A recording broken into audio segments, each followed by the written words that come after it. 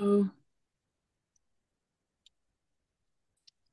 So thank you for listening to Radio Waterloo. This is CKMS 102.7 FM here in southwestern Ontario. I'm Jennifer.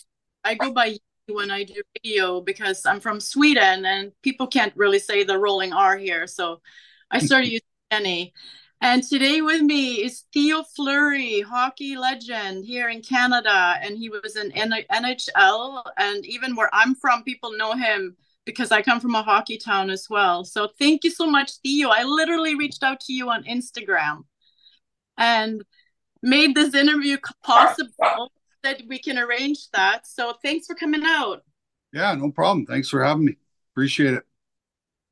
So obviously your career stretches back some decades. Like in the 80s, you got drafted. But would you want to talk a bit about how you worked really hard actually to get drafted, and you were all over the place, even in Finland, playing for the SM League there, and you were in Mhm. Belfast, the UK, their version of the leagues. So you've been all over the place, and then you were drafted by the Calgary Flames. Well, it all started, I'm obviously not the biggest guy in the world. So, I had to overcome, the stigma of, size, right? And, um, I subscribe to the Malcolm Gladwell theory of 10,000 hours. And so, when I started playing hockey as a kid, um,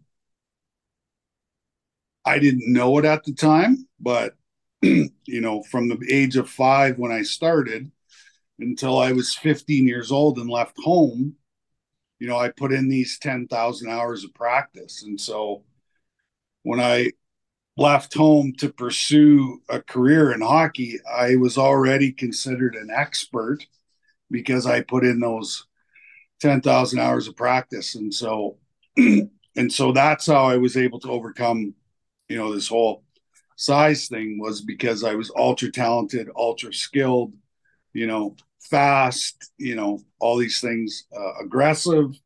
I didn't take any crap from anybody. And still, I had an amazing junior career. And basically, the first year of the draft, I wasn't drafted. And then the second year I went into the draft, I got picked in the eighth round, 166 overall. So basically, 472 guys got drafted before I did. And 1987, I got drafted by the Flames and finally made it to the NHL in 1989. And In my first year in the NHL, we won a Stanley Cup. So, you know, um, I was able to overcome that whole size thing, and went on to have an amazing, incredible, professional hockey career. One is one of your favorite